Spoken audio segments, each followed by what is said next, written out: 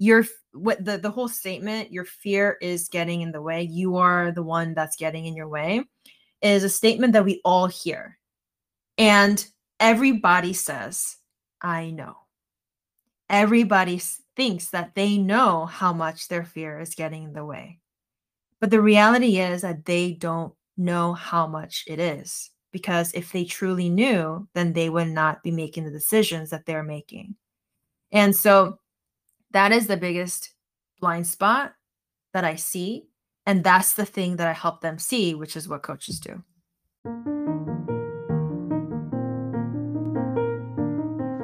Hi everyone, welcome to the Build Your Book podcast. This is your host, Aaron Bear and Double Tank. Every week, we bring to you stories about the legal profession to help lawyers build a better book of business, a better practice, and a better life. Let's get started.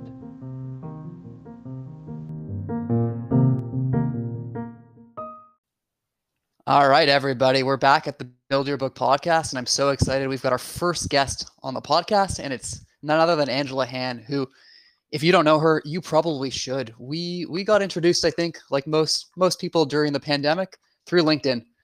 Never met in real life, had tons of online interactions, and she is doing so many interesting things, none of which are in your standard way as a lawyer. And we figured there was nobody better than Angela to have on as our first guest. So welcome to the podcast, Angela. Thank you so much, Aaron.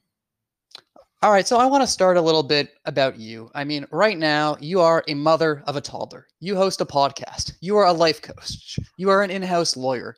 You are doing fitness stuff. You are doing so many different things. But I want to maybe take a step back.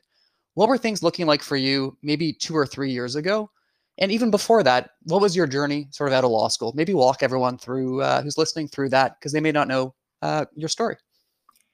Yeah, so 2 or 3 years ago, I was right in the beginning of starting my business. I was thinking, I need to build a business somehow. I want to do something outside of the law because I came out of law school jobless and I felt unworthy, unwanted by pretty much every employer out there. There was one that was very gracious. It was a government agency that hired me. And I realized it was based on education. I thought I wanted to do it because I was a teacher before law school, but I realized that teaching and practicing education law are two different things. And so I was kind of on a journey where, okay, I need to find my passion. Everybody's talking about it. I feel like maybe having a passion will make me feel better. I don't know. And so I was like watching YouTube videos out the behind. And I was like trying to think about, what does a passion actually look like, and what is my passion? And one of the videos was saying that you can find your passion through your biggest pain. And so I just thought about the culture shock that I experienced coming to the States for college years ago, and how I experienced bulimia for 7 years after that. And so I thought, well, why don't I get into that? Why don't I get into healthcare, maybe go into healthcare law? And while I do that, maybe I can kind of interact with people directly in the healthcare space. And let me start with being a personal trainer. So I got certified, walked into the nearest gym. I said, hire me. And I badgered them for, weeks on end until they actually did hire me. But then I had to move away a few months later because of this new healthcare job that I had. And so I started just putting up my stuff on Thumbtack. It's this place where you can put your stuff on and hire contractors. And so I had people come in to my house. I was a personal trainer for a bunch of people. And then I saw that, well, I actually really like working with lawyers. And so why don't I kind of go from there? And so that's sort of the short of where I was a couple of years ago. Got it. And Dowell, I know you had an experience too with culture shock. You're in the U.S. now. We met in business school in Canada, but you're not from either of those places originally, right? That's right. I was born and raised in India. I moved to Canada at a like in my tweens, I guess, and it was a bit of a culture shock for me as well. And I totally relate to what you're saying, that the way things are done here, especially if you're an immigrant, especially if you look a lot different than everyone else, there's this pressure, there's this expectation to wanting to fit in, and at the same time, you do feel different. And I think a lot of our listeners, a lot of the clients that we work with, go through the exact same thing.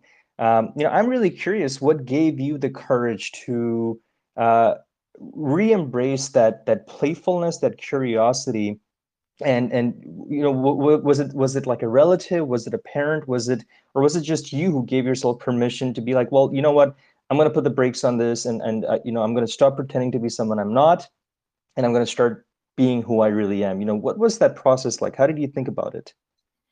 I definitely suppressed a lot of the playfulness and the curiosity in the beginning, especially because I was the youngest. There was like part of it was that I was given the permission to be playful and curious and all of those things. But on the other hand, I also felt like the most behind. And so I felt like I needed to catch up with everybody else, act like an adult, and make as much progress as all the other people in my family and people who are years ahead of me. And so there was kind of like this sort of two contradicting pulling forces. And I think at the end of the day, like when I first started my business, it was really there really was no playfulness. There was just a lot of drudgery because I was just in a place where I have to do something, and I feel like I have no other option but to do something outside of the law, because I was not finding the fulfillment that I was looking for. I felt like I was behind a screen and I was behind a lot of walls. I couldn't really interact with anybody in the community directly.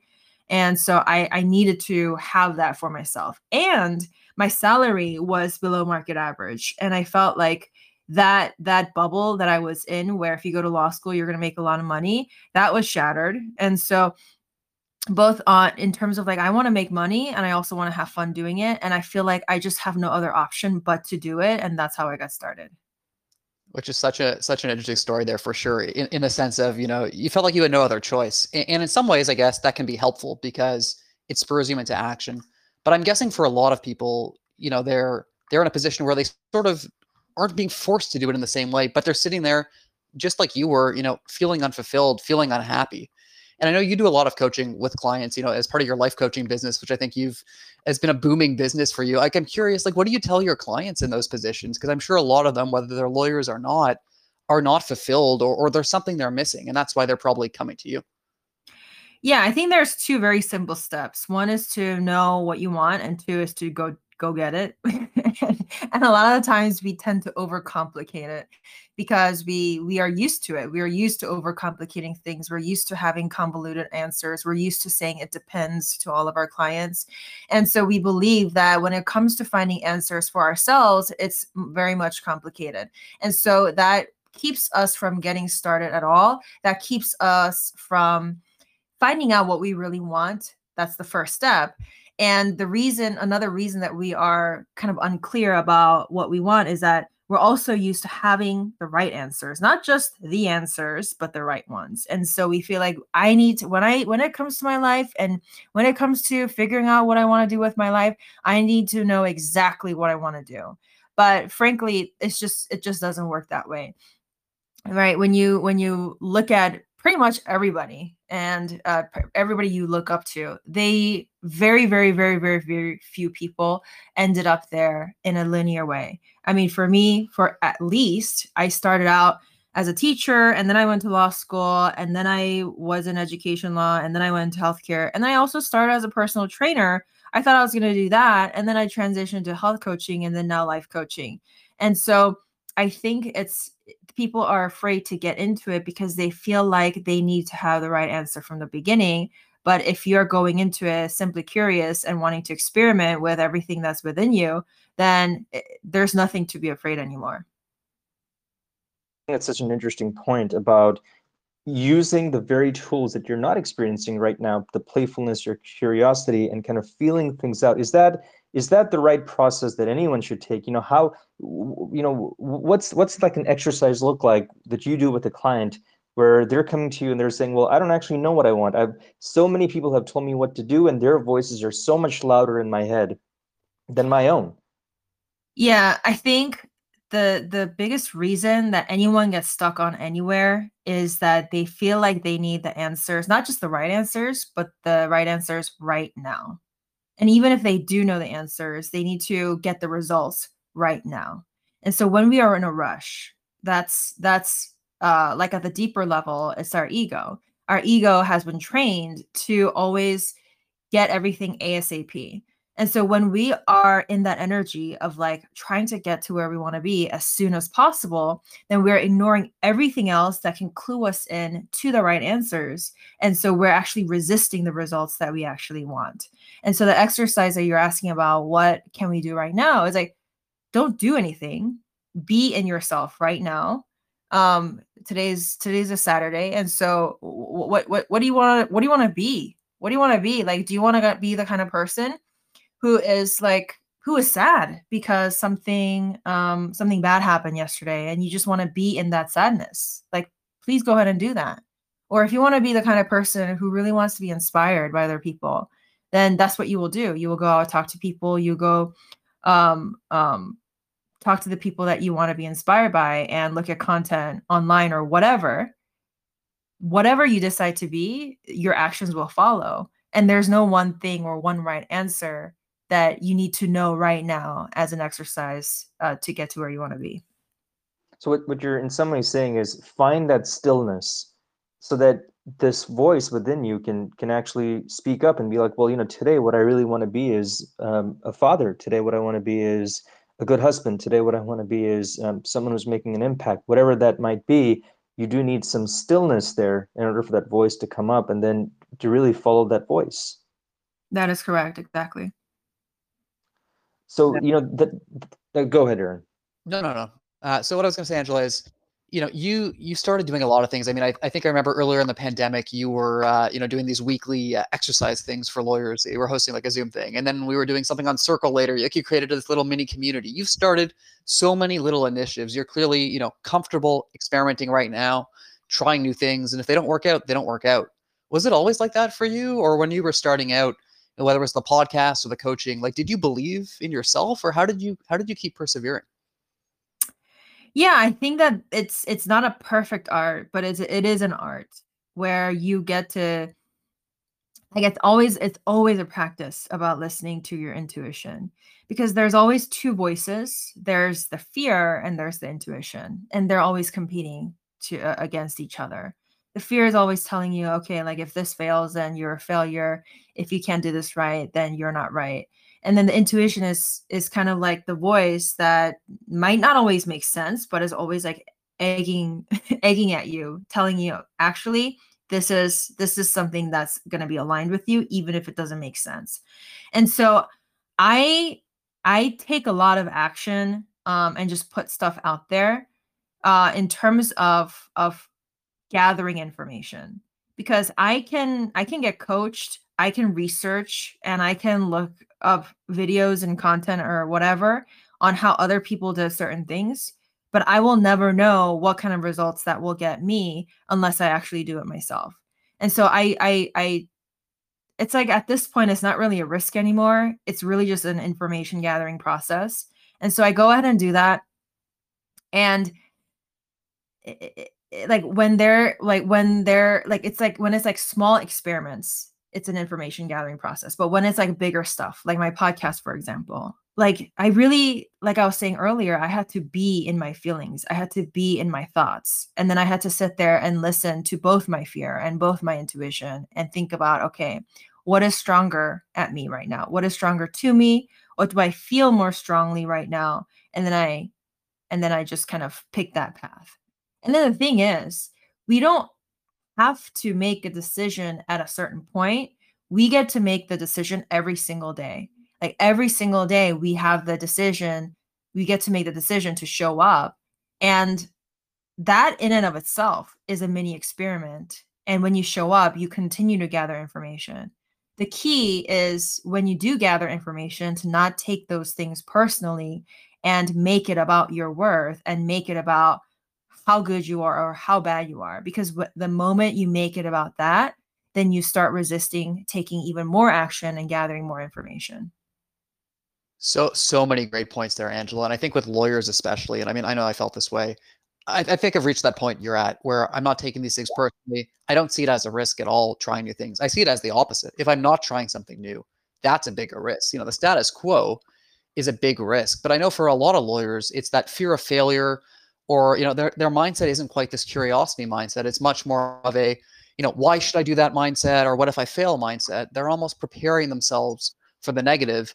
instead of thinking about the positive. And it's that risk taking. I think especially these days in a digital world, the cost is usually just your time. That's the opportunity cost. You can do a lot of these things pretty risk free from a monetary standpoint. And on our podcast last week, one of the things we were talking about is just, try something now. So if you're thinking about switching jobs, try some of the things you're going to have to do at that new job to be successful. Try them while you're at your current job, or start that podcast, or do whatever that thing is, because at least if you fail, it didn't work, but that's okay. You failed when it was safer.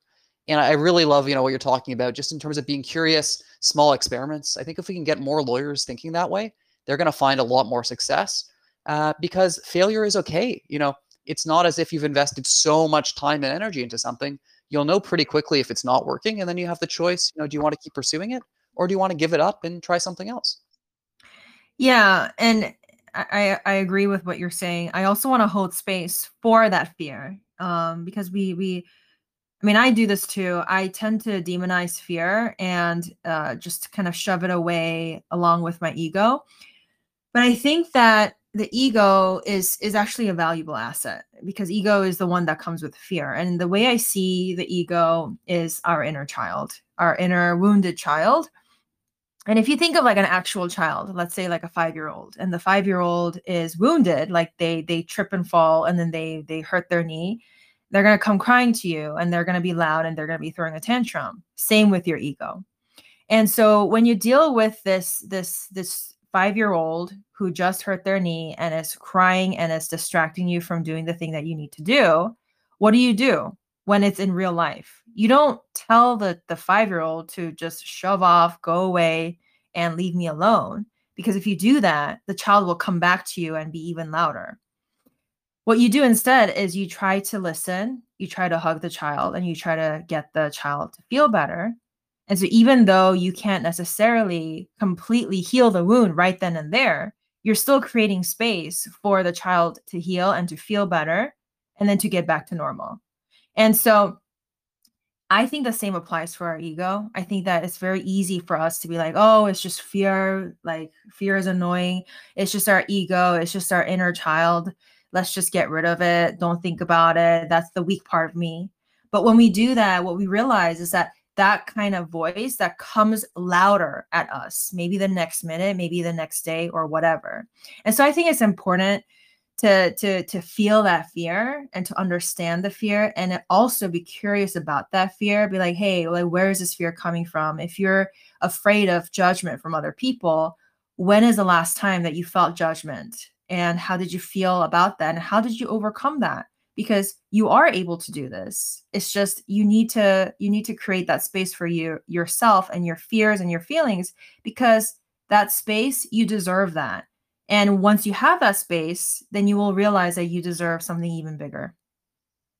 I think that's a wonderful point, and it speaks to your yoga training, really, and this whole idea of mindfulness, that in some ways you are not identifying with the ego, you're acknowledging it as a part of who you are, and you're giving it space for it to have its tantrum, for it to cry and scream and yell and feel frustrated and feel angry, and all that kind of stuff that is very human. That's part of all of us.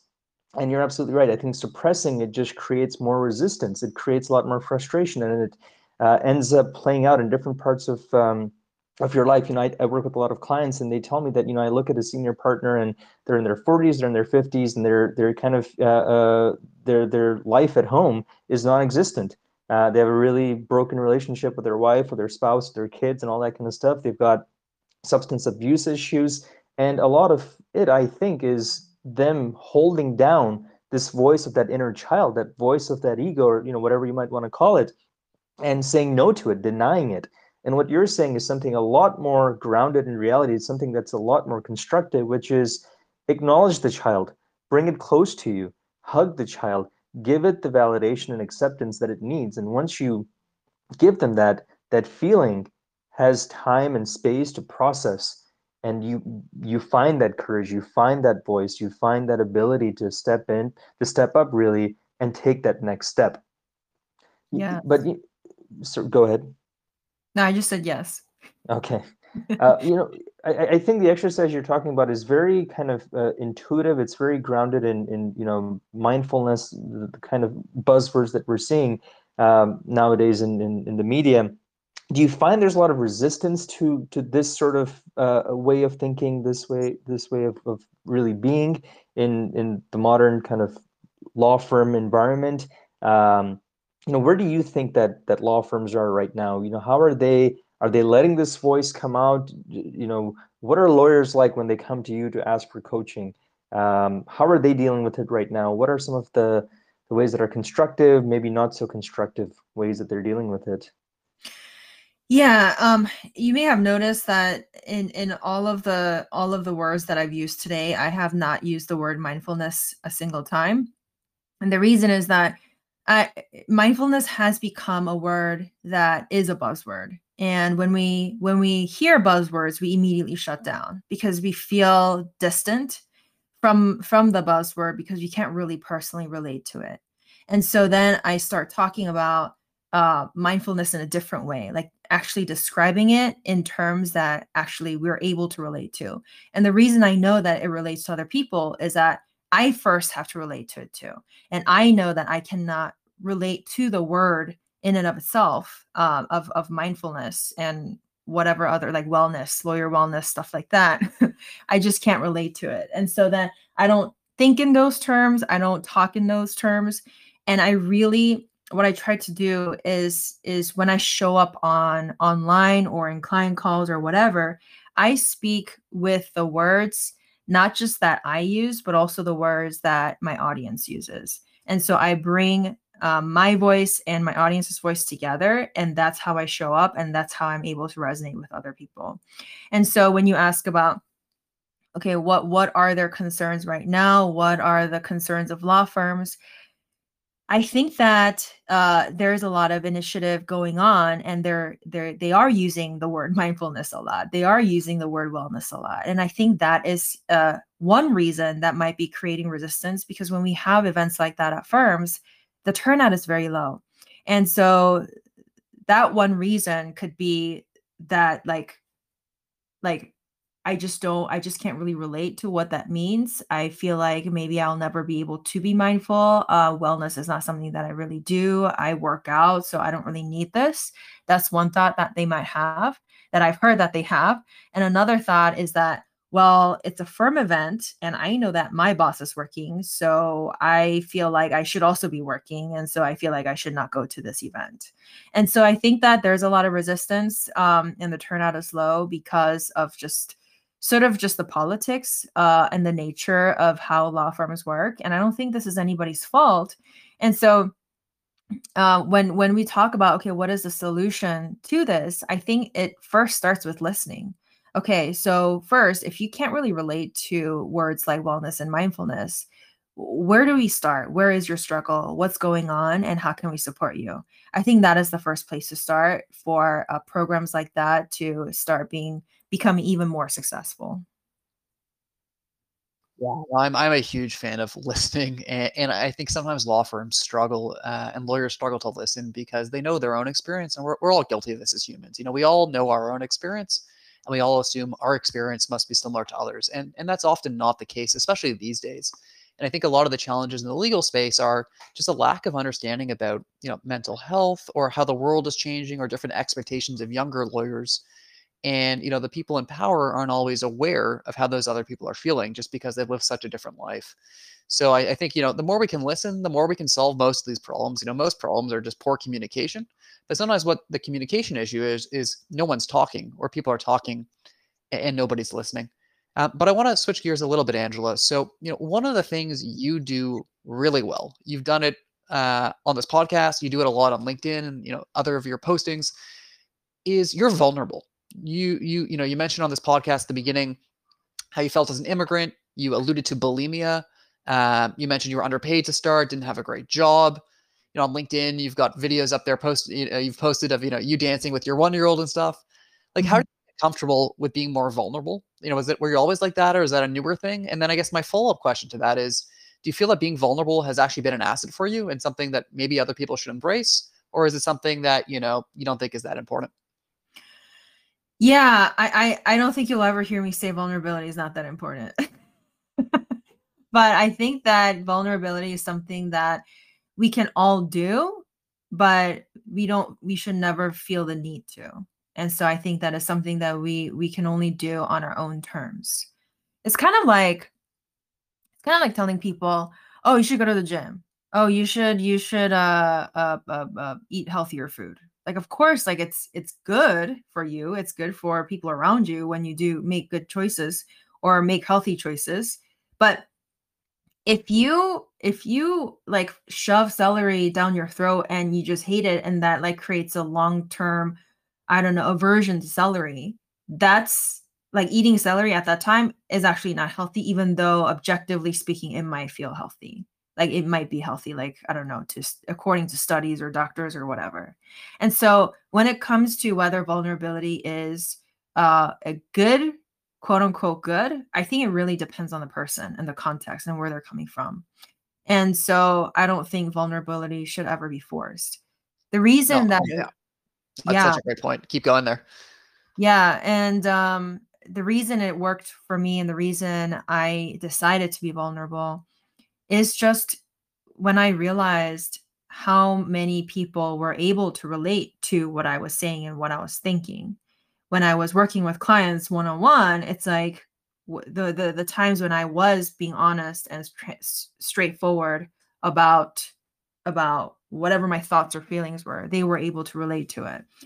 And the feeling that I had as a result of that was amazing. Like the fact that I was able to facilitate a smile to their face. That I was able to facilitate even a deeper conversation between us, just at the individual level. And so I was like, well, if I can do that with one person, I would definitely want to do that with more people. And so I started kind of experimenting. What does vulnerability really mean for me? And how does it work for me? And so I just said all kinds of different things. And the reality is that not every time I'm vulnerable, like it works amazingly. Because for a year, I've talked about this I don't know, at some point in history, but for about a year I was struggling on LinkedIn. And there were times when I was being vulnerable, but like maybe it didn't make sense, or I wasn't really using language that really resonated with the audience, or sometimes there's fake vulnerability where like you pretend that you are being vulnerable but actually you're showing off. And so sometimes sometimes you do it wrong. Sometimes you do vulnerability wrong even with the right intentions. And I had to learn that the hard way, because this was not something that I was going to learn from a textbook or coaching or YouTube videos. And so I had to go out and do that myself, because at the end of the day, my goal was to create the impact that I could create, because I knew that I was so lonely when I first came to the States. And the one thing that I knew I could have benefited from was knowing that somebody else was going through something similar. And so I wanted to be that person for anybody else who might feel that way. And I knew that was my goal. And so I knew that I had to try multiple ways before, okay, this is my groove. This is how I'm going to be vulnerable. And this is how I'm going to relate to my audience. Point. This idea that vulnerability won't always work. Sometimes our modern culture glorifies that, and everyone says, "Well, everyone's got to be vulnerable." And you brought in that nuance that it's not right at all times to be like that. And the idea that vulnerability involves risk. You're not going to get it right every time, but it is absolutely important in to at least be vulnerable with yourself, to be authentic with yourself. I remember when I was in business school, and I come from a Hindu background. I don't drink, and I had a really hard time admitting that to my classmates, because there was a big sort of party culture within the business school that I went to. And it wasn't until I started to, I felt really afraid to say it. Then I started to tell people that here's my belief, here's something that I don't do, and all of a sudden, people said, "Oh, that's completely okay." And I was blown away. I thought that this is something I had to hide, and I had to pretend that I'm just with like one of the other guys in the class, and I could be okay, and I could speak that out loud. And I remember reading Keith Ferrazzi's excellent book, Never Eat Alone, Yeah. where he talks about the importance of vulnerability as a way of forming relationships. I think quite often when I work with clients, they say that, oh, I'm afraid to be vulnerable with my end clients. And when they do take even the slightest attempt, even the smallest risk in being a little bit more vulnerable, being a little bit more authentic, they're surprised and shocked at how much people respond back in return. I think at the end of the day, all people are looking for is real connection, and you know, by being vulnerable, by being authentic, you get to bring more of yourself to work, and you connect with people on a more deeper levels. That's absolutely wonderful. But I'm curious because you've been coaching so many people for such a long time. Do you find there's a difference between males and females, between men and women when it comes to vulnerability, acceptance of vulnerability, or how others perceive vulnerability in men versus women?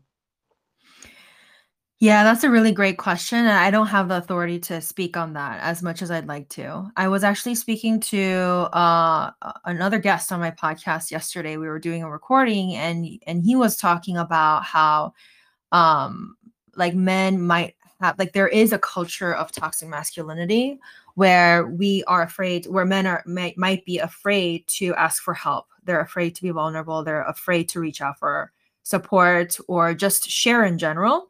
And so that is something that I have heard. I will say that in terms of specifically coaching, I have never had any male clients. I've only had female clients. And so that is something that I definitely want to learn more about, but can't speak to at this time. Oh, that makes a lot of sense. And I'm curious, Angela, I mean, my understanding is you actually hired a coach of your own at one point. And in my case, I actually hired Devil, at some point last year, because I realized, I needed a little bit of help to get to the next level. What made you decide to hire someone for yourself? And do you think, it's generally a good thing for a lot of people, or how do they know when they need a coach? I think I think that hiring a coach just means that you want to be world class at what you're doing. It doesn't mean that you're not able to do something on your own, because no amazing monumental things have been done by just one person.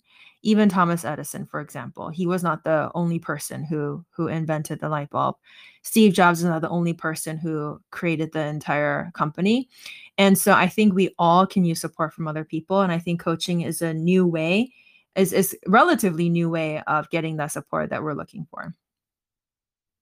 Yeah. Is And I there? think, Go ahead, Nir. oh, sorry, I was going to say, I think for lawyers, I think it's a relatively new concept in a lot of ways. I think we used the analogy of a pilot, last time, or an airplane on an earlier episode, where lawyers sort of, they take the tickets, they fly the plane, they do the baggage claim, they do everything. And we're so trained, mentally at least, that we're supposed to be doing everything ourselves and be an expert at everything, even though the irony is we're trained in one thing and one thing only, which is theoretical legal concepts and maybe a little bit of practical stuff in law school. But, we're not experts on all of these things. And what my experience has been is often lawyers will look to other lawyers for advice. They'll look to their colleagues, for example, but a lot of their colleagues, haven't been doing this for a long time, or they don't have the real expertise. So I'm sure, for example, with, the health training you're doing, for example, like you actually have a background in that. You've got a background in education. You've got a master's there. It's really different than just looking to another lawyer for advice. And I think the more lawyers look outside of their own little bubble and realize there's value to be had there, I think the better off they're going to be. In fact, pretty much everyone I know who's hired a coach, I don't think there's anyone I know who's regretted it. And I know for myself, I put it off for a while. I thought, is this worth the money? Is it worth the time? What could I learn? How would they understand? But I've come to realize, it's like anything, whether it's, going to a doctor or getting, expert advice. And for lawyers, I think sometimes they forget, clients are hiring you. You're their coach. You're their expert, because the clients are smart people, but they don't have the legal expertise that you have. Yet when we want to apply that same thing to ourselves and say, wait, I don't have this expertise, could I use some outside help? I think sometimes we just think, no, you know what? I don't need that. I've always done it on my own. I can do it myself. Yes, that is exactly where I came from in the beginning. Then that's why I struggled for a year. Um, I literally was thinking to myself, oh, I went to law school. I can do this. I can do hard things. But I think the reason I had trouble was that I assumed that building a business was hard. I assumed that I had to break my back for it. And so that's what I did. And then I created very limited results. And so then when I hired a coach and when I asked for help, that's when I realized I actually don't have to break my back. I actually just need to just tune into what I already have. And that's going to be the thing that amplifies my business. And so coaches help you see what you need to see that you're not yet seeing. I love that line, helping you see what you haven't been seeing. That's such a great line. And I'm guessing that along the way, there must have been a lot of times where you thought about quitting, whether it was the side projects or your law job or any of those things.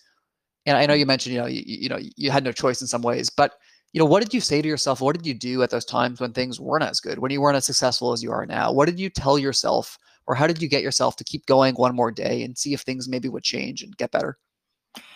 Yeah, the time that I guess like the generic answer that I would say that is true is that you get to make that decision every day.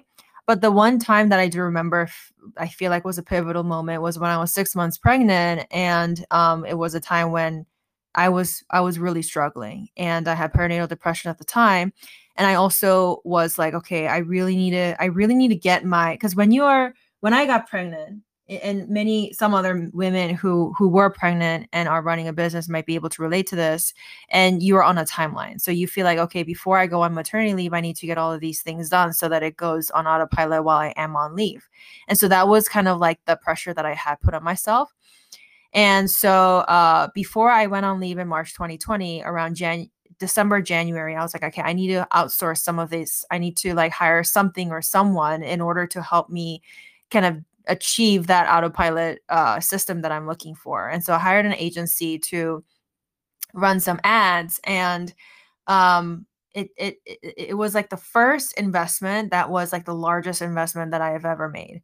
And so I had an argument with my husband because even though he is very supportive of everything that I do, this amount of money, like the first time it was this big, really scared both of us, and it kind of like made the conversation go in a bad direction.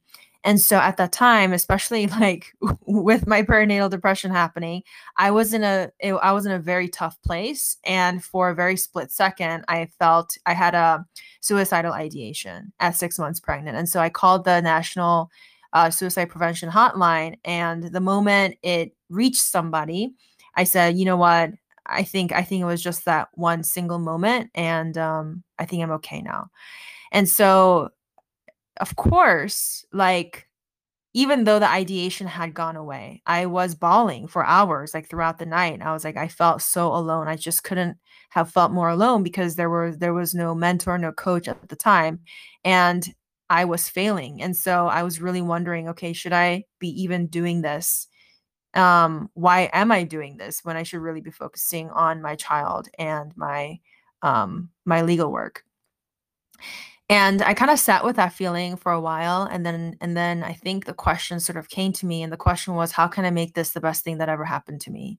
And of course that question didn't come to me right away, but it's a question that I just kept thinking about. It just kind of was like, again, like this tiny little voice that kept coming at me. And that's the question that I ask everybody now. It's like, if you are going through something really, really challenging, how is that going to make you how can you make it the best thing that ever happened to you?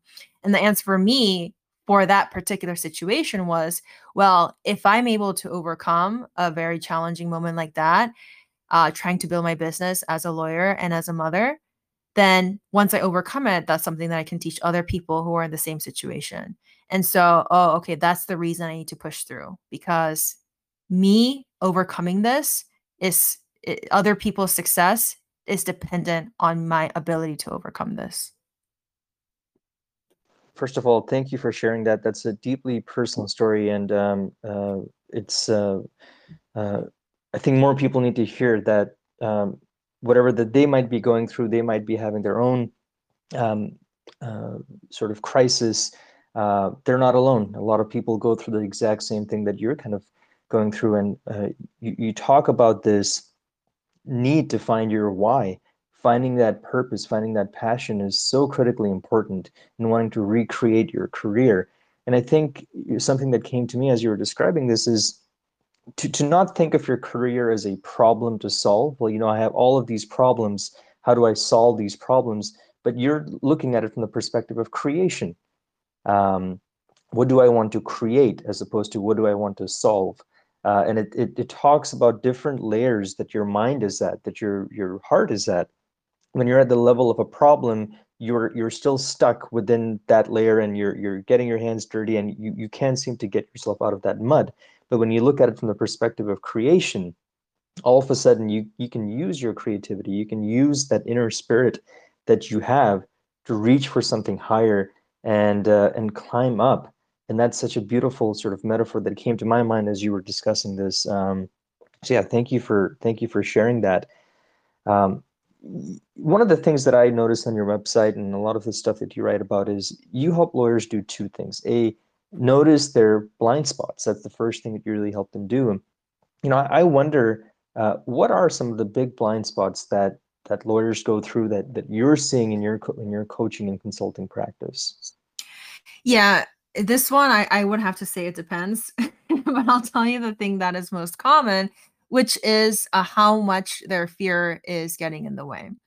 And let me elaborate on this, because what the whole statement, your fear is getting in the way, you are the one that's getting in your way, is a statement that we all hear. And everybody says, I know. Everybody thinks that they know how much their fear is getting in the way. But the reality is that they don't know how much it is. Because if they truly knew, then they would not be making the decisions that they're making. And so that is the biggest blind spot that I see. And that's the thing that I help them see, which is what coaches do. I can't even begin to tell you the number of times that I let fear get in the way, and sometimes still let fear get in the way. I started posting on LinkedIn, we'll call it a year and a half ago, and have built up, I think, a decent sized audience like you have. But I mean, that stuff terrified me to start. I'm not comfortable generally posting on social media. My comfort with vulnerability is way lower than yours. It's increasing, but it's still not where I want it to be. And also just getting comfortable, speaking up about issues in the legal space and taking a stand that, maybe no one was really saying publicly. And then when it came to leaving, the firm I was at, I had started my career there. I'd been there for 10 years. And, I remember one time I was on a call with people, and people kept saying to me, like, I'm surprised you're still there. And I remember going, I know, but I kept justifying it to myself, to my wife, to others, to colleagues. And, those same fears when it came to, starting a business or joining a boutique firm or joining this podcast. I mean, I let fear get in the way so many times, and it definitely held me back. And in hindsight, I wish I had done some of these things sooner. I don't have regrets in that sense, but I have no doubt for me, like I think for a lot of other lawyers, like you talked about, Angela, fear has definitely got in the way. And I think often when things are outside your comfort zone, and maybe this is, more me talking, but I think it applies to a lot of other people, it's really tough. And I used to volunteer with this charity, working with kids, like 6-year-olds to 12-year-olds. And it's a really great program. Basically, each time, we run a course like once a semester. So let's say September, actually, I think even September to June even. And their task is to come up with a goal and to try to execute it. They get to choose their goal and they get to do it. And it's not about the outcome. It's just about the journey. And there's this great curriculum where they learn skills along the way. It's really well done. But, we talk a lot with the kids about the stretch zone and the comfort zone.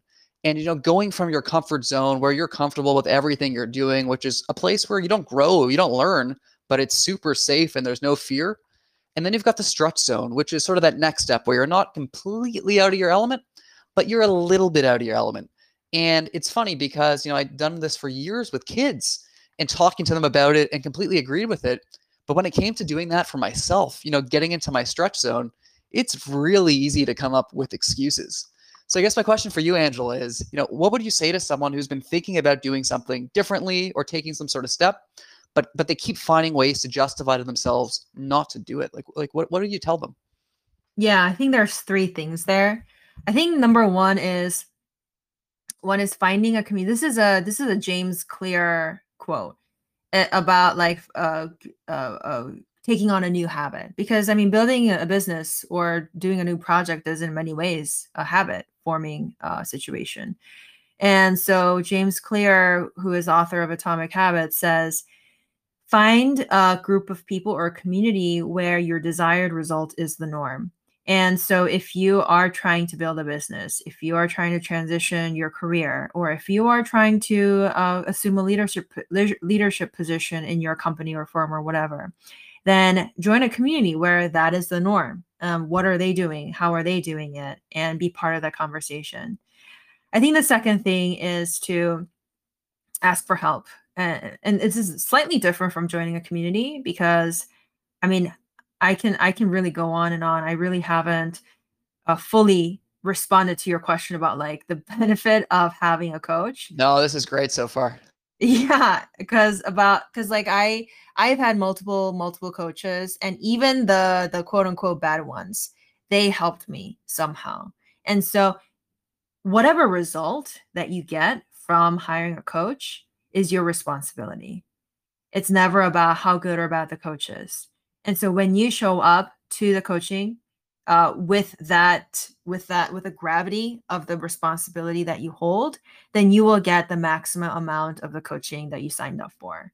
And so find a coach, find a mentor, and don't be afraid to invest in yourself, because let me be real with you, if you don't invest in yourself, what you are telling the universe is that you deserve to not have a coach. You deserve to tolerate what's going on without being exposed to solutions that could be available for you out there.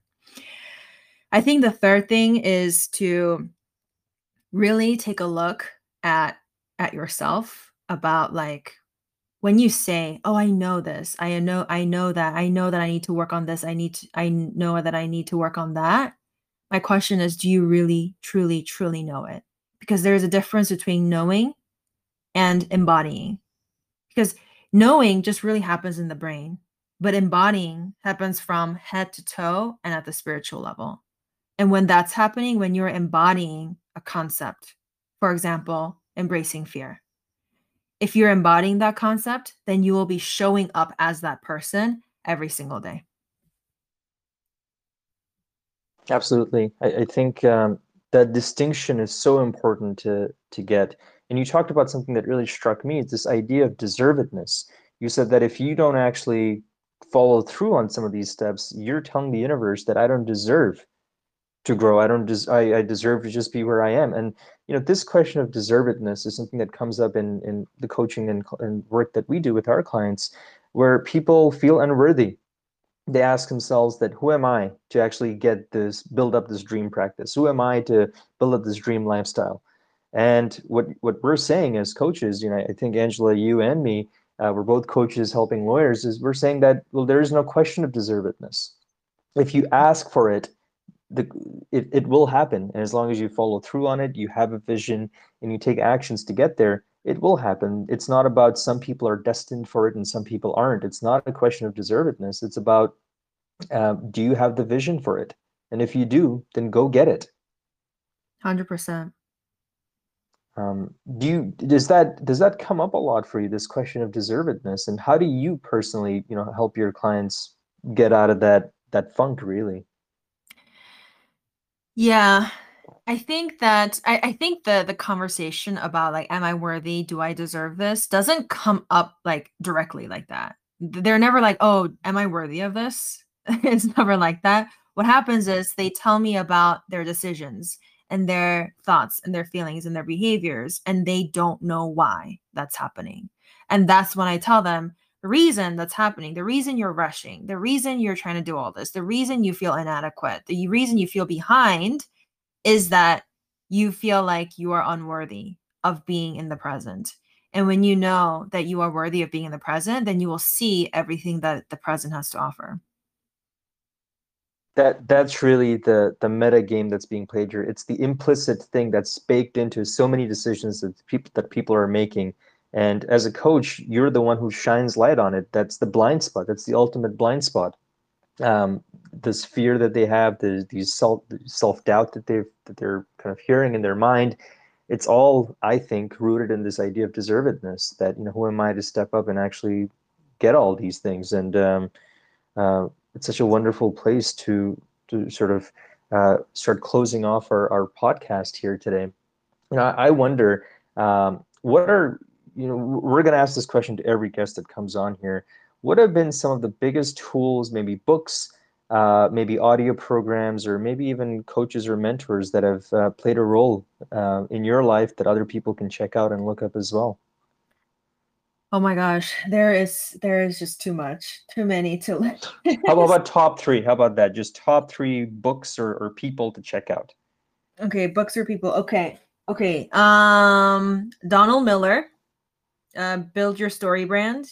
It's a book that he had. Wonderful course and a book. Yes, and that's one thing that really kind of helped me in the beginning. And number two is The Prosperous Coach by Rich Litvin and somebody else. I'm sorry to the other author. But that one was also very helpful for me with like mindset. And the third is Nicole de La Pera, How to Do the Work. She just released this book. And it really speaks to kind of about the ego and all of that stuff and doing the work. And so those top three books I can think of right now. That's wonderful. We'll put them up in the show notes, and if you do come up with more, we'll happy to put them in the show notes as well. And if people want to find you, where can they find you, and how can you help them be more authentic, do all these things that they really want to do? Yeah, so you can find me on LinkedIn. That's where I am most active. You can also find me on my website, angela-han.com. And the way I help you is there's two steps. Number one, helping you find out exactly what you want. And number two, helping you go get it and making it easy. Amazing. Well, we're so glad that you were able to join us today, Angela. It's been a pleasure chatting with you, and I'm looking forward to keep learning from you, listening to your podcast, and working together. So thank you so much for joining us on a weekend, and we hope to have you back soon. Thank you so much. All right. Take care, Angela.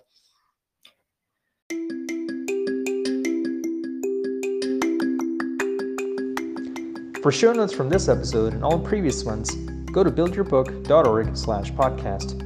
Make sure to subscribe to it on Apple iTunes, Google, Spotify, or wherever it is that you find your podcast from. Share it with your friends and colleagues. And if you have any questions you'd like us to cover, send us a message on podcast@buildyourbook.org. And if you'd like personalized coaching to help you build your book of business, go on to buildyourbook.org/contact. Until next week, take care.